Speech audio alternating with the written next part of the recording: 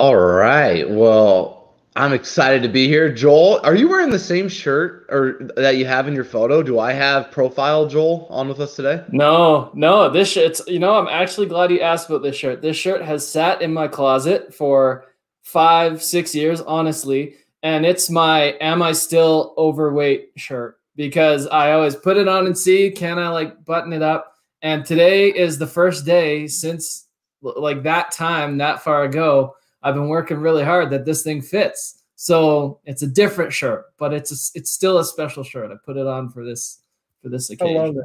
I love it. So I haven't worn pants since February. And so, because I was living in Texas, it's like 100 degrees just all the time. And I just got to California and I put my jeans on and I couldn't tell if I was overweight or if jeans just fit tight. So I'm going to leave that one out there. But thanks for being here with us today. Copy extraordinaire. You're running Business Casual. You're also doing Case Study Buddy. For everyone out here, watching, listening, little background on maybe Business Casual and Case Study Buddy before we dive into questions? Sure. So Business Casual, conversion copywriting, but at this point, it's more like conversion consulting with a heavy lean toward copywriting. So I get brought into situations where companies are either going through a redesign or going through a pivot or conversions just aren't happening the way that they want them to be. And so I come in, I diagnose what's going on. I do a ton of research. I help them better understand their customers, their competitive landscape, all that stuff. And then the output of that is new copywriting variants, new pages that they deploy and hopefully make Olympic swimming pool size money bags. So that's on the conversion copywriting side. I work a lot with B2B and I've had the privilege to work with a lot of amazing software companies. And then Case Study Buddy is kind of a spinoff out of my early days doing content work. So there we help B2B customers capture, share, and cash in on customer success stories. We're trying to be the best in the world at that. Make that process as fast, frictionless, and dare I say fun for everyone as possible.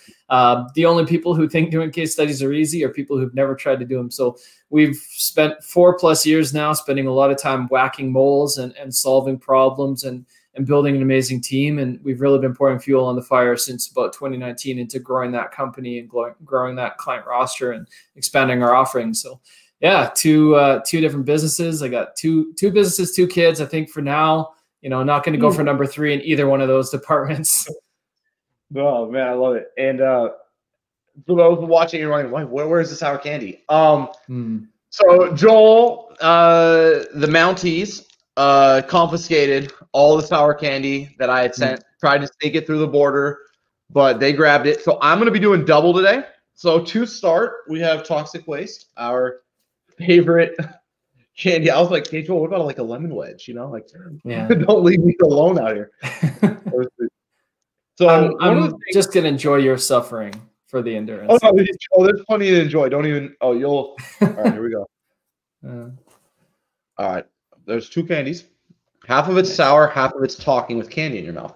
So one of the things that fascinates me is I get to work with a lot of SaaS clients. How do I say this? Copy has not come up ever. I mean, like, I'm being 100%. I'm talking like really sharp. I know who you work with. You have a good idea who I work with. Like, these are not like crappy marketers. Right. These are really sharp, big budget, publicly traded or massive VC funded, fast growing companies. And the word copy could be like Mars. It has the same frequency of coming up. And I do mostly sales, like early conversations. So, and then all the data, right? All the stuff that Conversion Excel is putting out, all the stuff Unbound's putting out, everything goes back to copy, yet no one asked for it. I don't have copywriters on staff. They don't have copywriters on staff. I've employed you before. You're amazing. Let's just get this out to start. Why the heck is copy like I don't want to use the wrong word here, but like just completely neglected when it's so impactful. What's going on? I think the big thing is copy is like, it's not the most acutely felt pain. Like nobody says, oh, like hardly anyone goes, oh, our copy sucks. That's the problem. And it's kind of this sneaky, like copy, Joanna Wiebe says this, copy is the input and output of every major business function. And so you're way more likely, especially at like an enterprise level software company, but even all across the spectrum, you're way more likely to go, oh, we've got a conversion issue, or, oh, we've got a positioning problem, or, oh, we're not seeing the sales, or we're not seeing conversions. You're more likely to look at the broader business problem than copy, which is the input to solving that problem. And I think the thing is, it doesn't get a lot of respect because I think there's this prevailing myth or mentality, spoken sometimes and unspoken, that anybody can write. And I think it's in vogue. We've gone through the just create great content era of Google, and that became very pervasive, where the attitude and what everyone wanted to believe is that anyone can write and anyone can create, these incredible pieces of content or copy or what have you. And I think the reason it gets neglected is because it's not sexy, it's not new, but what it can do for you is sexy. And there are newer, smarter ways of approaching it that are more data informed, more rigorous, and so on and so forth. So I think it gets overlooked because there's this perceived lack of difficulty. There's this perceived, the attention goes to sort of these larger problems that are on the radar. And I think it's complicated. I think, if a lot of people are honest, they don't press into it because maybe they've been burned in the past, or like copywriting is a jungle. I'm in the industry and it's a jungle. Anyone can claim to be a copywriter. When I started, conversion copywriter was just coming into vogue, and now it's like the default thing if you're a copywriter at all to tack conversion onto the front. So it can be hard just to find vendors or trustworthy people. So I think it's just like myriad factors that kind of make people overlook it. And also when companies think about a redesign or a rebrand, it's always, oh, we want new design, right? Or we want a better look. And so that stuff gets pushed to the back, where it's like, well, someone's got to, plant a flag and tell people what you're all about and why they should buy from you. And I love designers. I have tons of respect for their work, but they can't do that in the absence of copy. So I think it's a lot of different reasons that it kind of gets pushed backwards and missed. And I think there's a branding issue with copy too, in my opinion. And what I mean by that is like, okay, so we hired you. It was amazing. Like, I was really impressed with what you guys did. I love copy, just for context. But I got blinders. Every person who runs their own marketing has blinders as to what they think people want or see in them or think about them versus what they're actually communicating, right? There's that thing. But I think the branding issue is you didn't spend more than 10% of your time writing. Like, I've never gotten more research out of anyone I've ever worked with than you in your Google Analytics audit. And I've never even audited someone Google Analytics like that. So to me, there's like this branding issue where people think they're going to hire like this copywriter and they're going to say beautiful words, so they're going to put them on a page. And that couldn't have been further from what the actual experience was. So maybe for everyone listening, what do you think good copywriting, like what does that process look like? And how should we be approaching writing copy in your perspective? Yeah, I mean, we have to start with the end game, right? What's the big goal? Like, there are creative copywriters and their job is just to gather up attention. So the guy writing your ad campaign or the guy writing your billboard or gal or what have you, the person writing those types of assets is a different type of person than me coming in. So all writers, I think, should be data informed, not necessarily like because there's a danger only looking at the data. You lose out on all the branding aspects and that sort of thing. But I think realistically, you're right. It's hard because copy is the output of what I do. Fundamentally, what I'm doing is writing new pages for you. But that's really, as you mentioned, like the tip of the iceberg. The real value when you work with a bona fide conversion copywriter is everything that comes before. So what does that look like? Well, let's talk about it. So when I engage with a client, there's always at least two phases, sometimes three. The first phase is always this analysis and strategy. It's research dressed up with a sexier name because people think research is busy work for nerds and no one wants to pay for it. But what we go through is when you're so close to your business and you're in it every day And you can be in the middle. It's the forest for the trees analogy. You can know your customers and not really know your customers. You can know your business and not really know your business or the landscape around it. And that landscape is always shifting.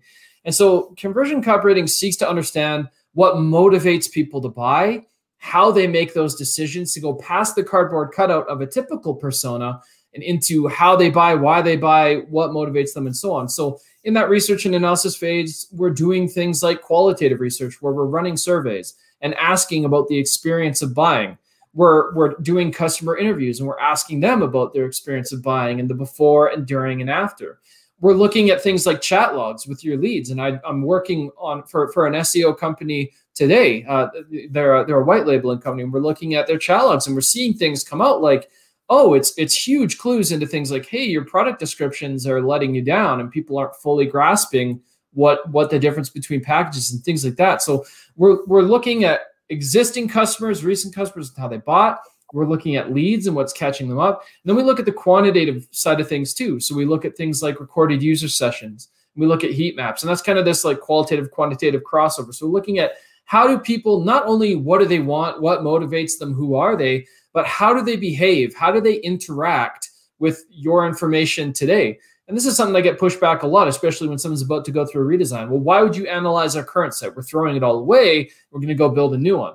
And my response is, if I don't analyze your old site, you're going to repeat the mistakes you made there on your new site. It's just going to be a turd wrapped in gold. So it's about understanding what drives people and also how they interact with your information, and optimizing how they interact with your information to give them the answers to the questions they have and the things that they want, and so on. I love that. Now I got a couple kind of questions that tail off this, because I think the audience who watches the show, and then when we promote it, I think they really want to get that meat. And so I believe in kind of two fundamental things of marketing. One is that one of the most important things you can do as a marketer is have an answer when someone asks you, where should we spend our next dollar, or save it? And have it really be financially driven and sales aligned. That's one side. The other thing is, at the end of the day, the most important thing you need to do is communicate why someone should choose you over every other option, your value proposition.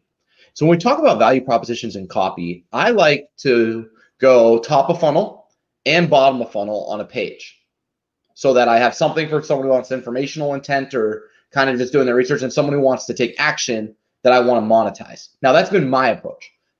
As a copywriting pro, do you think that having dual call to actions like that dilutes the value of the page? Do you believe in singular call to actions and singular purposes? So when you do copy for a brand, are you trying to find what is the core value and then everything exists around that? Or are we saying, hey, here's 5 different values, and we're going to interact with them when they make sense? Like, kind of how are you thinking about value propositions of copy? So before we get to value propositions, there's something that you hit on that I think we need to understand, and that is a lot of the focus, when you, even for those doing copy, quote unquote, the right way, gets put on the pain points and the desired outcomes and the anxieties and priorities. And when I started, that's where I put the emphasis too. But there's something that trumps all of those things, where you can have all of that right, and if you get this thing wrong, none of that stuff matters. And that's awareness level.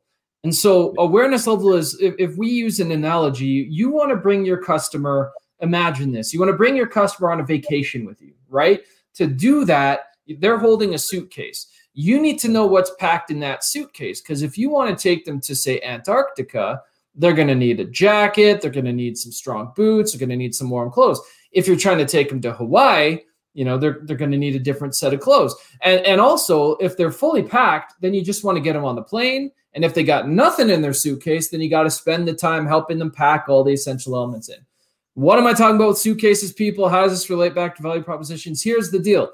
When you understand pain points, when you understand desired outcomes, anxieties, priorities, someone who's at the point of being extremely aware, they're brand aware, they know you, they know why you're valuable, they know everything. All they need to know is the deal. All they need is a call to action that pushes them to convert, or tells them what the deal, like save 50% now, push the button, off you go. That's a wildly confusing experience for someone on the other end of the spectrum, where they're just, say, pain aware, and they're like, I've got a problem, and they haven't even realized that solutions are possible yet. Yeah. And so while it's possible to have dual calls to action, and certainly on places like your homepage, where you're going to have this confluence of every possible type of lead coming, that might make sense. In other situations, it makes no sense at all to do both of those things. You have to ask the question, how much does my lead already know, or how much does the typical qualified lead know by the time they get here? Classic example of this is, I see this all the time on enterprise like agencies. Directive is one of them, right? If an enterprise is hiring you, statistically, the odds are pretty low that they don't know what SEO is. And yet, how many agency sites do we go to? And it starts off with, what is SEO? And then a big fat paragraph, and then into that. It doesn't make any sense. You're trying to educate a lead who already knows that. In turn, you're just wasting their time. That's not what they came to that page for. Or if you have a, download our, beginner's guide to SEO, like, what are you doing there? That's not a fit for that audience, like, and the pin you have. You get me excited. Sorry. I'm like thinking about this because like then you do writing, but within writing there's copy and there's content. And you have an SEO background. And you know why they're writing what is? Because they're trying to rank for these types of large funnel, high volume queries. So where does copy fit with content? Because it sounds like exactly what you said is like you are pretty anti like content, yet you're simultaneously like, and I'm the same way, by the way. So like there's this like juggling act we do. So where does copy and content fit in the same conversation? To close off the idea of unique value propositions and bring it around to this, with clients, I'm trying to find, overall, we're trying to craft an identity. What is unique about you on the whole to all leads? Why would someone choose you on the whole? We need to make sure that's articulated in the right way, regardless of awareness level, right? We have to give them a value proposition that they're ready to appreciate, in other words.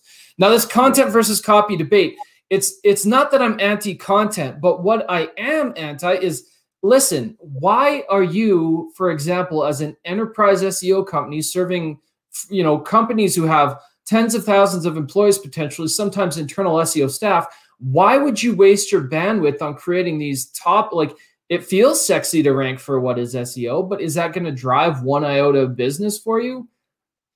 I doubt it. So it's not about like content versus copy, but it's about understanding, okay, as a lead, what are my informational needs at the time that I interact with you? So let's bring it back to agencies. Like when I was writing the rankings.io site, when we look at their services page, we know things about their audience that we want to play up and emphasize because of the awareness level they're at. For example, like they deal with elite personal injury lawyers, so different audience. But what do we know about elite personal injury lawyers? These guys spend a ton of money. These guys and gals have been burned before, right? They've hired previous. Odds are good this is not their first time investing in this. They've been burned in the past. They want results. They overemphasize results. And then a sneaky one is they don't even appreciate yet until they've had a bad experience how much they value communication. So we built the messaging strategy around those 4 pillars. We overemphasized communication. We overemphasized accountability. We could do that because we understood the informational needs of that audience. And then instead of hitting them with, what is SEO, what Chris and his team have done that's brilliant is they've run vertical specific studies where they look at what's working today for personal injury lawyers. What are the top firms doing that you're not? That is brilliant content for someone who calls himself an elite personal injury lawyer because they're wired up to want to crush and dominate. They don't need basic understanding anymore. They want that edge. They want that, top 10% of information that's going to give them that. So it's not that all content is bad and all copy is good. The two just have to play nice together so that if you're going to educate for the stage that they're at and the thing that they care about. And if they don't care about it, the more noise you throw at someone, the less likely they are to continue down the page. If I feel talked down to, or if I feel like you're wasting my time, I'm going to do one of two things. I'm going to leave, or I'm going to rip through the page looking for that little bit that's relevant to me. So you've now made it that much more likely that I'm not going to buy from you because you're basically throwing spikes on the road as I'm trying to like drive into your arms. That's a weird analogy. Don't run anybody over. But you know what I mean? Like the content has to be engineered for who they are, what they're ready for at that time, and what will demonstrably help them make a decision to buy from you or validate that decision before or after the fact. I love that, Joel. I love that. All right. It's happening. I hate the warheads. They're so sour. They're so sour. I'm gonna let you talk because this is brutal. Oh damn. Oh my god. People are listening. We've had some great CMOs on the show, obviously really strong consultants. And they're like, you know what, Joel, you're right. I've devalued copy. I haven't taken it serious. I'm leaving money on the table.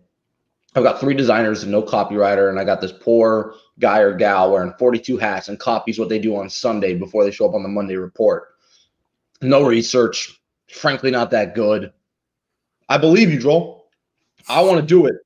How do I go from being copyless to copy abundant, right? Like, what's that step for someone, listening today? How do they get serious about, getting copy into their marketing staff and into their gameplay?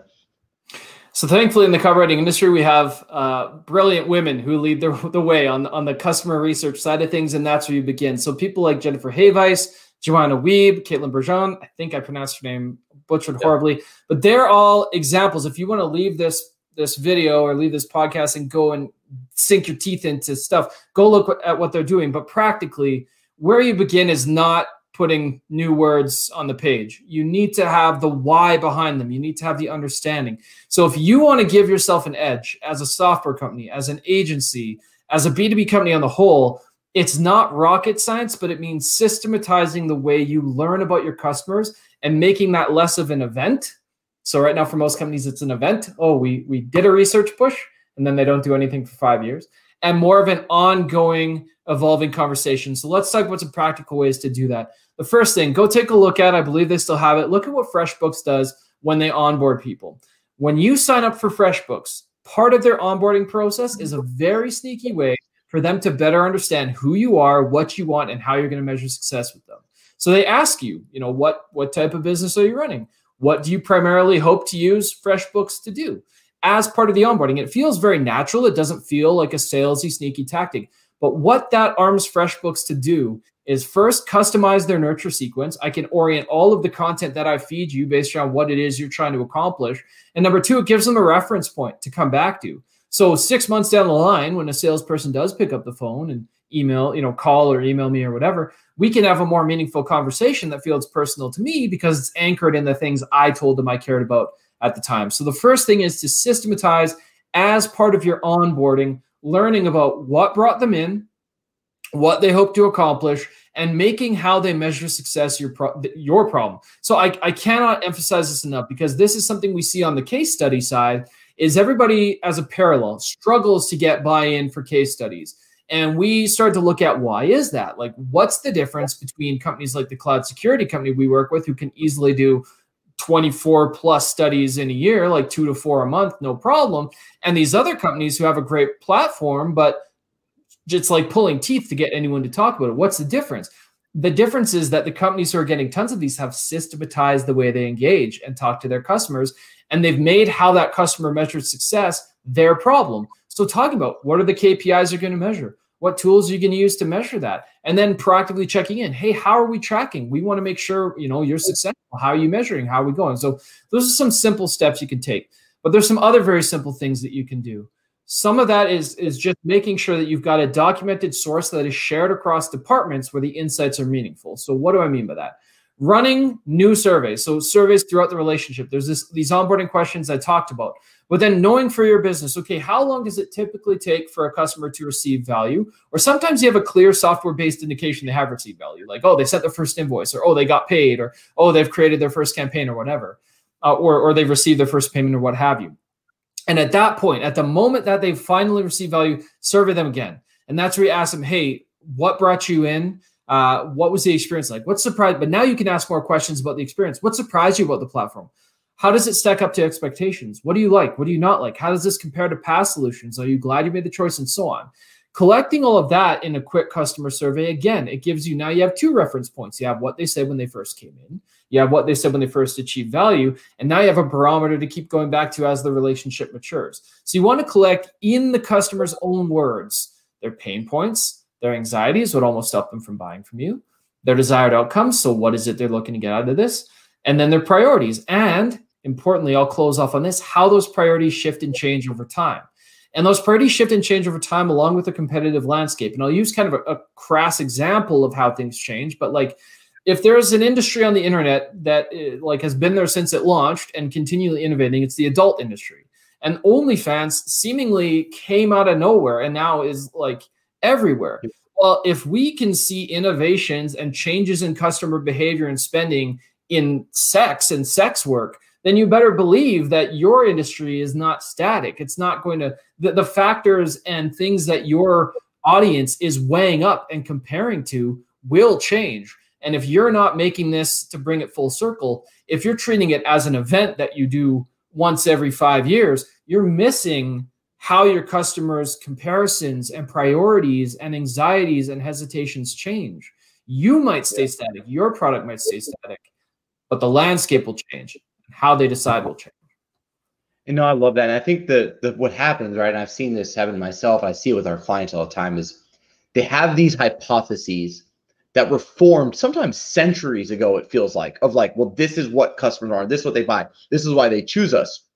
But then you go look at their reviews on G2, Capterra, or Software Advice, and no one mentions those things. Or you go on their own website and they don't talk, like, there's just such a disconnect between what they think they even say and what they like. I'm not convinced the marketers have read their pages, because I think a lot of times they think that they do this and they show up, right? They get hired and they try to help the company, but I don't know if they've actually read their own website. Like, genuinely, I don't know how many marketers listening have read their own websites. I know sometimes I haven't, right? One of my guys writes a page. I'm like, oh, great work. But I didn't take the hour to sift through it and mark it up. And so one of the things I did find that helped me is I'm using Gong, and I'm sure you probably get some access to this as well, but Gong has been a game changer for me, coaching the AEs, getting that, like, what happened on the disco call. Like, when we're doing a discovery call and we're qualifying somebody, what are they asking for? Are they mentioning some of the, like, hey, we saw you on Sour and Sass, or hey, we watched your 2-minute Sass videos, or like, are people, because I can't tell you, like, I've been trying to do content for years, and it's like an echo chamber, right? Like, you create a content, no one says anything, you eventually give up. I'm listening to these calls now. People are watching these shows. They don't seem to have tons of views, but all of a sudden people are going. So, like, how can people, in your mind, and we talked about people, but not pieces, in the sense of, like, here's things people can do, but do they need a full-time copywriter, or do you believe in, like, copy by committee? Like, as a final question, like, what do they practically do? Because that's like, you gave us things to do, but the problem is that I know this is people don't have any more time. And so do we need to fund it? Do we need a full-time copywriter? Do we need to bring a consultant in to teach us? Like, what do you think is most effective? I think leadership has to own, to a degree, responsibility for being part of the research and analysis at a bare minimum. I don't think, and this is my own opinion, I don't think most founders and owners should write their own copy. I think they're way too close to their businesses and their own notions of it.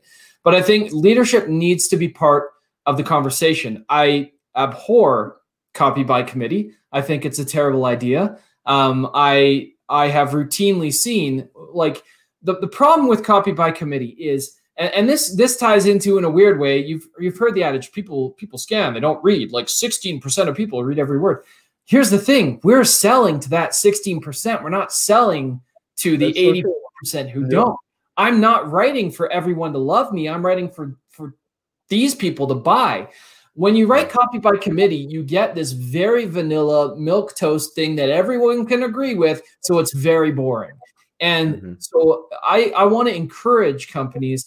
Leadership has to be bought in to copy being important, to messaging, positioning being important. And they have to be willing, I believe, to put time into at least being part of those conversations and taking ownership of being updated and knowing, and even if they're not doing their research, hearing back from the people who are, so that they have this moving analysis. Should you hire a copywriter full-time? Should you hire outside? I think that really comes down to the economics of scale for your business. I think at a certain point, having a copywriter who can bridge gaps. I mean, this is the other unspoken thing, is a huge amount of the work that I do is building bridges between departments. Like, you talk about Gong, like, there are sales conversations happening that marketing never hears about. So marketing goes to market with this new campaign that, had they spent half hour to an hour talking to sales about, they would have had infinitely more success, because there's this disconnect. So leadership has to buy in, They, I believe, have to take the time to be informed. And then I do believe that it's their job to make sure systems internally are in place to share information. In terms of hiring someone from the outside, my heavy bias is that it makes a ton of sense. Why? That person comes in with fresh eyes. They come in objective. The right person is not going to be afraid to piss you off with the truth, which is, I think, what copywriters have to do more of, is pissing companies off with the truth, where it's like, you think this is important, but the data shows, and when we talk to customers and your own team supports, that it's not anymore. I'll close with this example to make this real for everybody, because it's an example of enterprise software doing exactly this. A company here in Calgary, they have this there's only a handful of companies in the space, but it's very competitive for that reason. There's a lot of parity and fear inside of the companies, like, look what they're doing, look what they're doing. We did competitive analysis. We talked to customers. We looked internally. We looked at chat logs. We looked at everything. One of the things that came out of that research, this is a practical example, is the landscape had shifted. So this is in the not-for-profit space. This is a software company that helps companies start these giving and social good initiatives in their businesses. All competitors were looking over their shoulders. They built this feature. They built that feature. But when we talked to their actual customers, the huge waving red flag that all of them were missing is that over the past 5 years, IT had veto power. Suddenly, IT could say, nope, not using that solution because they don't deal with that regulation, or they don't have a plan for this new GDPR, this new whatever. And so all of a sudden, it's like, while everyone's in the feature war, while everyone's like in the pitching and all this war, all we had to do was make it easiest to access information on security and what we're doing about it. And it was a net positive. It was a win. It was a huge blind spot. That doesn't happen without leadership being open to the fact that maybe we don't know our customers that well. Maybe we should trust the research. Maybe I should make this my problem. So, you know, the short answer is hire the person who has the ability to be the most objective, and your job as leadership is buy in, support the research, and build bridges. If you do those three things, prioritize making time for those three things, let someone else do the production, but get out of their way and listen, like, give them the ability to test what they put together. Copy by committee is awful copy virtually every time. It's why I don't support things like shopping my copy around to 20 different strangers to weigh in on, you know, what works, what doesn't, is it good, is it bad? Because unless they're in the act of buying, I don't care what they have to think. Yeah. Like that's the biggest vote. Did they act? Did they not? Don't care what opinion says. I love it. I love it. I think my closing thought there is don't be afraid to be bold. Like, it's okay. If your copy doesn't have a hater, it's probably not direct enough. It's not bold enough. It could have something more to it. I don't know. I love what you're talking about today, Joel. Endless examples. I mean, companies who refuse to put price on their site, everybody does. Companies who refuse to give people access to their product, yet everyone else has trials. Like, there's so many things where even those types of things come out of this type of research. So how can people, if they're listening today, number one, get better case studies? Because trust me, everyone stinks at it. So how can people listening today get social proof because they need it? And how can people get better copy? So more social proof really comes down to, if I had one tip, and if I had to just say one thing, systematize and make KPIs for your customer your problem. The excuse is always, well, we don't run the tool, so we don't measure it. No, it's 100% your problem how successful people feel like they are with your platform. Make that a part of sales conversations. Make that a part of onboarding conversations. Make that a part of customer success conversations. Help your customer own their KPI and normalize checking in so that when you make the ask, it doesn't feel like it's coming from a total stranger. Single, like, there's all the like how to run an interview, how to do you can hire someone for that. You can learn that stuff, but getting someone to actually say yes, that's hard, and you have direct control over your success right there. How do you get better copy? I would say, to sum up again, have structured conversations with your leads and with your customers and pass that information around. So you don't even have to notice. None of what I'm talking about has to do with actually writing anything yourself. If you can secure the intel, if you can be intentional about getting those insights, if you can keep it current and meaningful, someone internally or someone you hire is going to have this treasure trove of insight to help you position and beat competitors and move the needle on conversion. But if that's not there, that's, again, like 90% of my job is helping companies go and get that, interpret it, understanding it. If you can just make sure you have that, and then internally you understand, you know, most of that, you'll be miles ahead, because it's really difficult to make stupid decisions when you have overwhelming proof that it's a stupid decision. So the more that you give yourself to chew on and work with, I think the better off you're going to be. The more informed you stay, the harder it is to veer off course. I love it. And that was the least plug I've ever gotten. So the answers I was going for, if you need better social proof, casestudybuddy.com. If you need better copy, casual copywriting.com. Hit up Joel. I worked with him. Totally vouch for him. Great guy. And his approach is, if you're in professional services, watching someone else do their job is always great to get some insights on how you can do yours better. So thanks for being on the show, Joel. If anyone wants to get a hold of you, Twitter, LinkedIn, what's best? Email? Yeah, either one. At Joel Klecki on Twitter or LinkedIn. And the line I always say is I don't always respond quickly, but I always respond. So, with 2 kids and 2 businesses and a fairly full project load at the moment, it might take me a few days, but I love talking to people. I love trying to give, competent referrals, and I love trying to help people wrap their heads around this stuff, because I really do believe that when we all communicate better, and that's really what copywriting is, when we all communicate better, the world's a little bit better. People make a little bit better decisions. So passionate about that. Always excited to connect. All right. Thanks, Joel.